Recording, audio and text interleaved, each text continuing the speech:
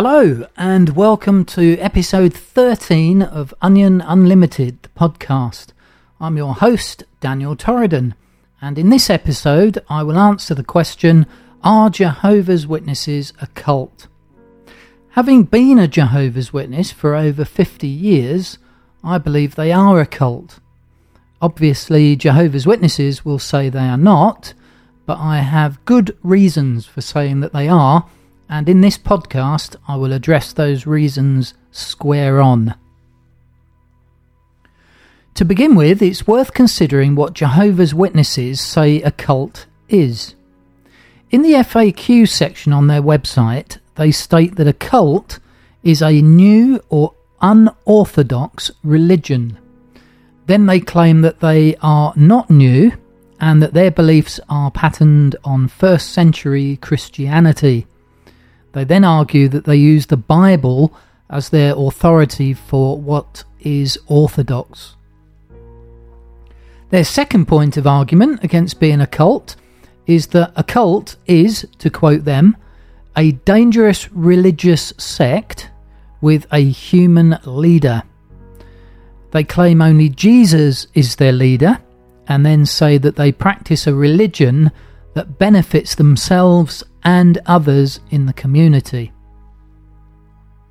So, as far as Jehovah's Witnesses are concerned, they are not a cult because 1. They are not new, 2. They use the Bible, 3.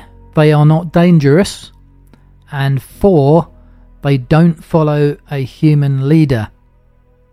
Now, I would disagree with every single one of those points as follows.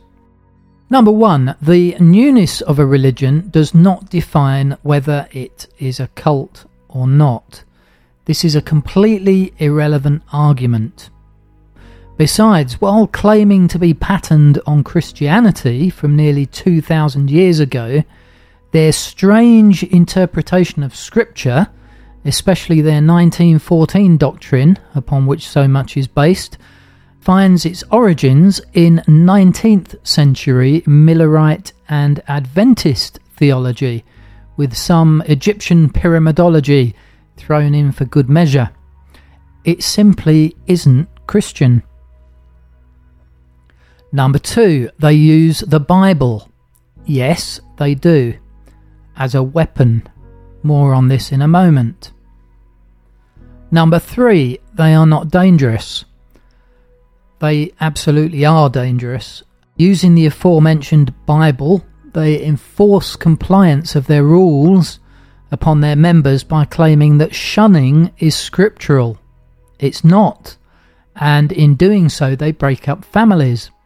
That's even before we mention their enforced ruling against blood transfusions, which has cost the lives of many, many witnesses.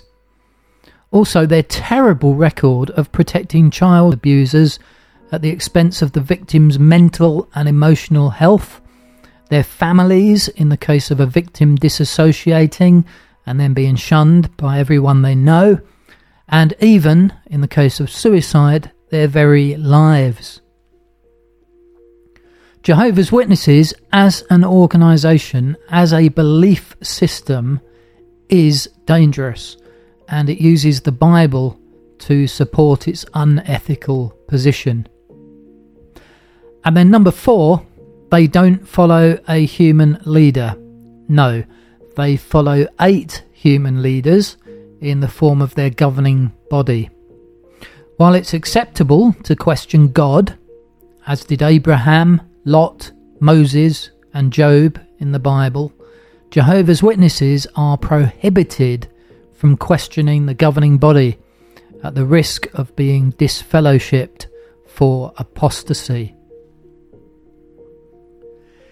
If Jehovah's Witnesses are a cult, they are obviously going to say they are not, and they are going to define cult in such a way that doesn't include them. So it's worth looking outside of the JW definition of what a cult is. To do so, I would like to introduce you now to a checklist called the BITE model. Designed by cult expert Steven Hassan, BITE stands for Behaviour, Information, Thought and Emotional Control. Instead of just 4 criterions as the Watchtower use to define a cult, the BITE model includes 50 individual detailed points. In this first episode, I will consider some of the points under the section B for behaviour control, and then in parts 2, 3 and 4 I will address information, thought and emotional control. So, under behaviour control, we have an item B4 which states a cult controls the types of clothing and hairstyles for its members. Does that apply to Jehovah's Witnesses? Absolutely. Suits should be of a particular cut. Governing body member Tony Morris III now has a reputation for speaking out against tight pants. When working on organisational building projects, T-shirts are allowed, but they must not display designer logos on them. Sisters must wear skirts or dresses to the meetings. Trousers are frowned upon, even smart trouser suits are a no-no.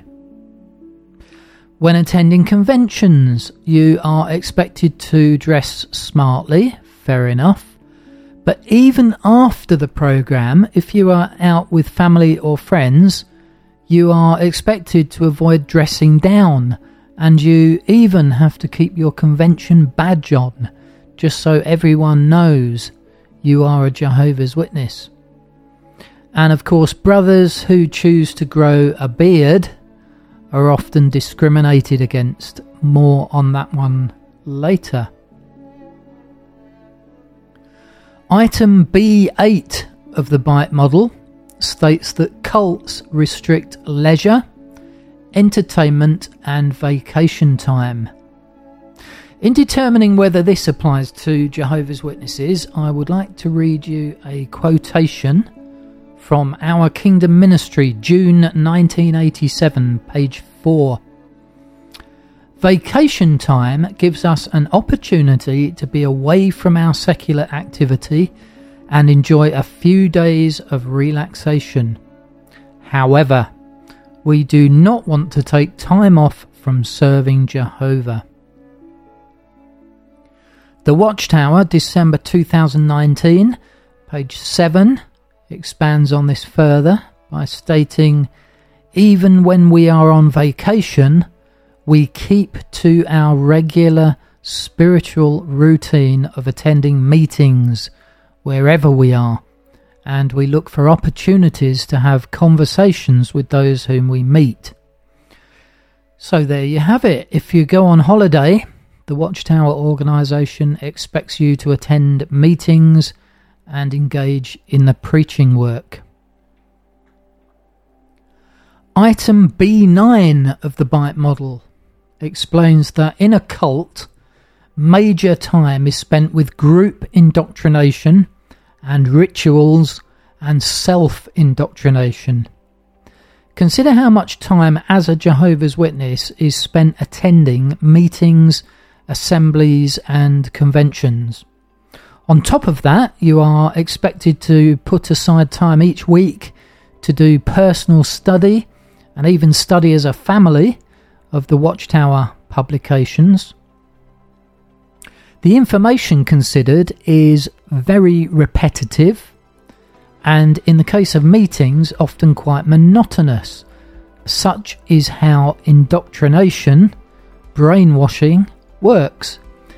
If you've left Jehovah's Witnesses, you will probably recognise the tone in which talks at meetings and on JW Broadcasting are delivered. It's almost hypnotic. But when you're in the congregation, listening to this week in, week out, it's not something you notice. When you leave, it becomes so obvious. Byte model item B11 next. Rewards and punishments are used to modify behaviours, both positive and negative. Does that apply to Jehovah's Witnesses? What happens if you are found to be doing something unapproved by the Watchtower organisation? Do you find yourself in the back room being counselled by the elders? Are your privileges removed? Maybe you're marked or even disfellowshipped and then shunned by the congregation, including your family. Why? Well, these sanctions are all designed to modify your behaviour. As a brother, did you ever grow a beard? If so, what was the reaction? Were you counselled that it could stumble others? Were you allowed to serve as a ministerial servant or elder with a beard? Perhaps, depending on the congregation, but most likely not, and you will have definitely been denied the privilege of giving a talk on the Circuit Assembly programme or at the regional convention. Even pioneering is withheld from a person if their behaviour is not considered acceptable.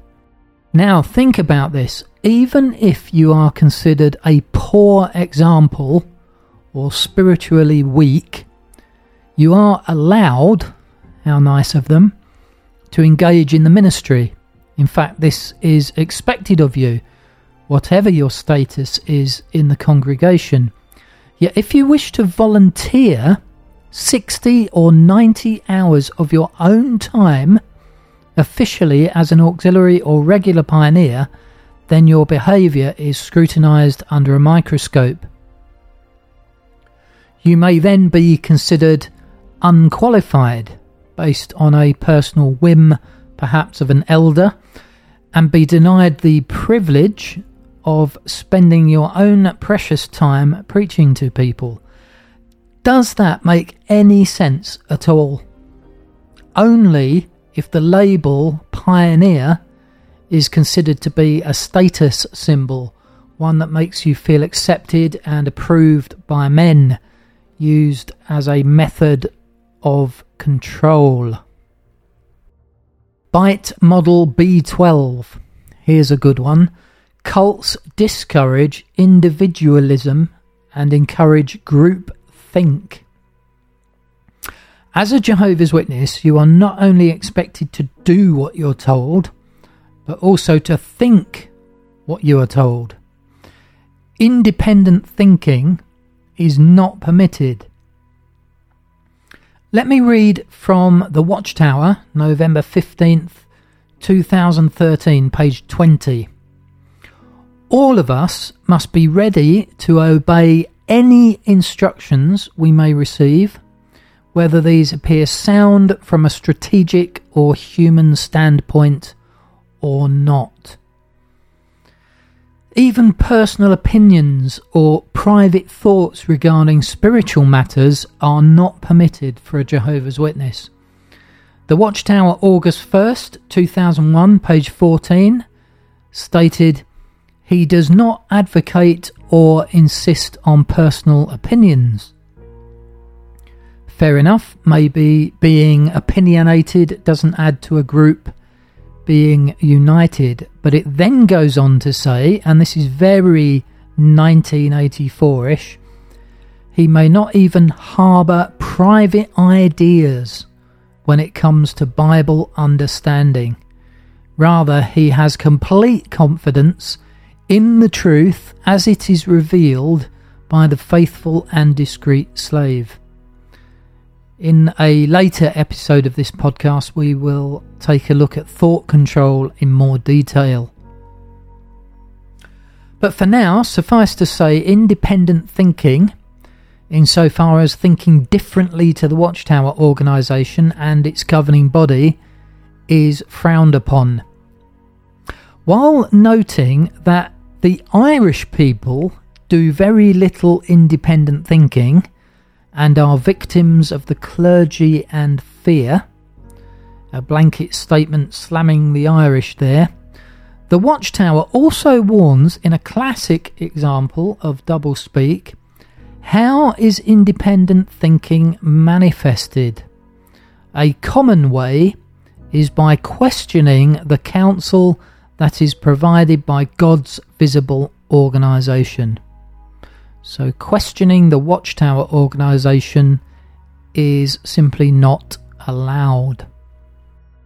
A court case known as the Douglas Walsh trial in 1954 highlighted the Watchtower's obsession with unity. Watchtower lawyer H.C. Covington was questioned as to whether unity should be at all costs. He replied in the affirmative. Unity at all costs, he said. He was then asked whether such unity should be based on an enforced acceptance of false prophecy, to which he replied, can you believe this? That is conceded to be true.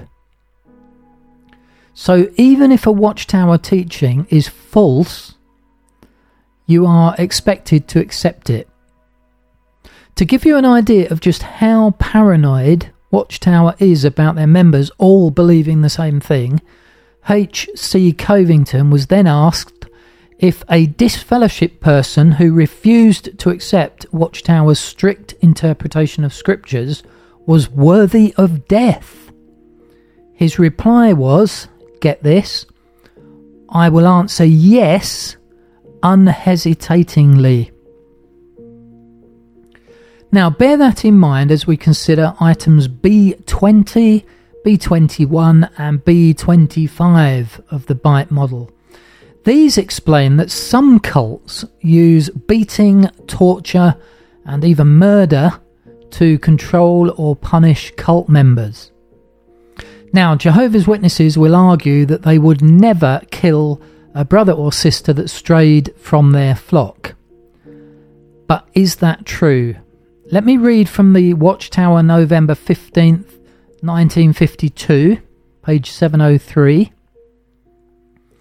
Regarding the treatment of apostates, it reads, we can take action against apostates only to a certain extent. The law of the land forbids us to kill apostates, even though they may be members of our own flesh and blood family relationship. Now, when I read that, I was shocked. No, Jehovah's Witnesses do not kill apostates. But why? Because it's prohibited by the law of the land. And as this article continues to point out, stoning people to death is no longer part of God's law for Christians. Super.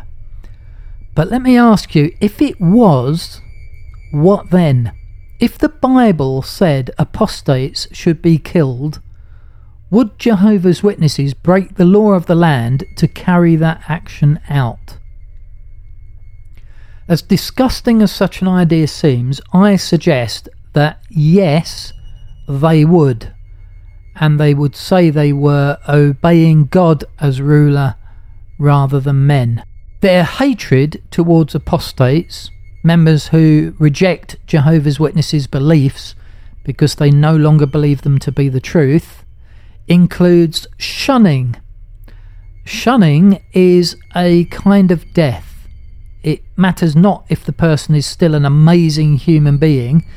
If they reject the Watchtower organisation, they are cut off by their witness friends, even their closest family members, as if they no longer existed.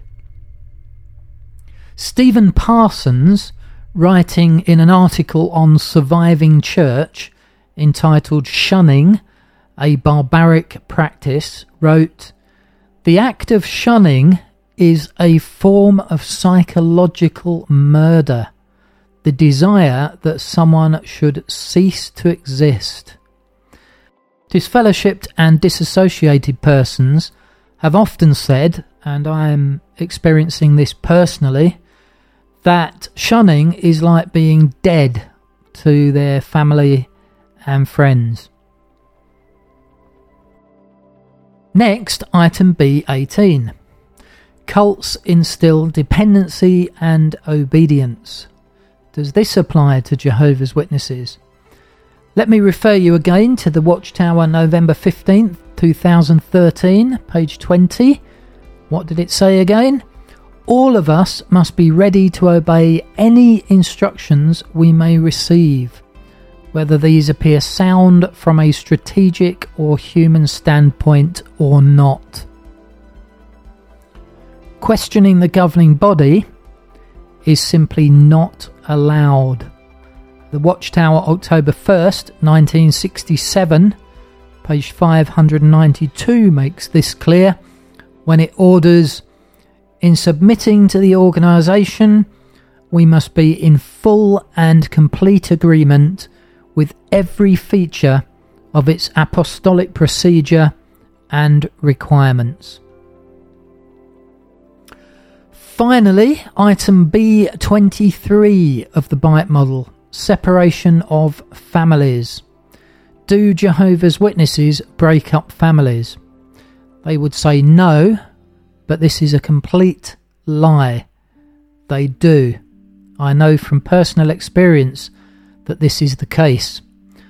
I'm shunned by my children and even by my own dad because I am no longer one of Jehovah's Witnesses. I am disfellowshipped and now viewed as an apostate. In the case of my dad, his last words to me were, "I'm choosing my faith over your apostasy."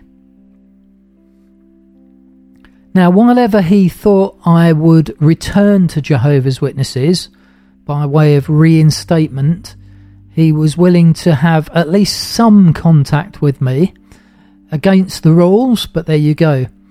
But the moment I told him I no longer believed it was the truth and that I felt it was a cult, he cut off all association with me.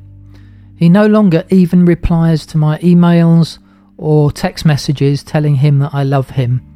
It's unlikely my dad or my children will ever see or speak to me again, such is the level of behavioural control Watchtower has over its members. They obey, without question, the instructions in the Watchtower, January 15th, 2013, page 16, which directed, "Do not look for excuses to associate with a disfellowshipped family member, for example, through email."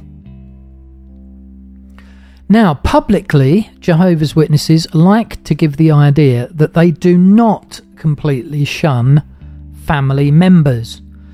David Nam, Watchtower lawyer, under oath in court, stated, "Witnesses don't use the word shun or shunning. They refer to it as disfellowship, disfellowshipping, disfellowshipped. Disfellowship literally means no further spiritual fellowship with the individual." And here is the point. As far as their family members are concerned, normal family relations continue, with the exception of spiritual fellowship. Now, any disfellowshipped or disassociated person will know that that is a complete lie. Awake magazine, July 2009, page 29, considered to be more of a public magazine, explained no one should be forced to worship in a way that he finds unacceptable or be made to choose between his beliefs and his family. If only that were true. The Watchtower, January 15th, 2013, page 16, in an article intended for the consumption of members of the cult, stated, "What your beloved family member needs to see is your resolute stance to put Jehovah above everything else, including the family bond." That's all for this time. Thank you for listening. Join me next time as I consider whether Jehovah's Witnesses are a cult when it comes to information control.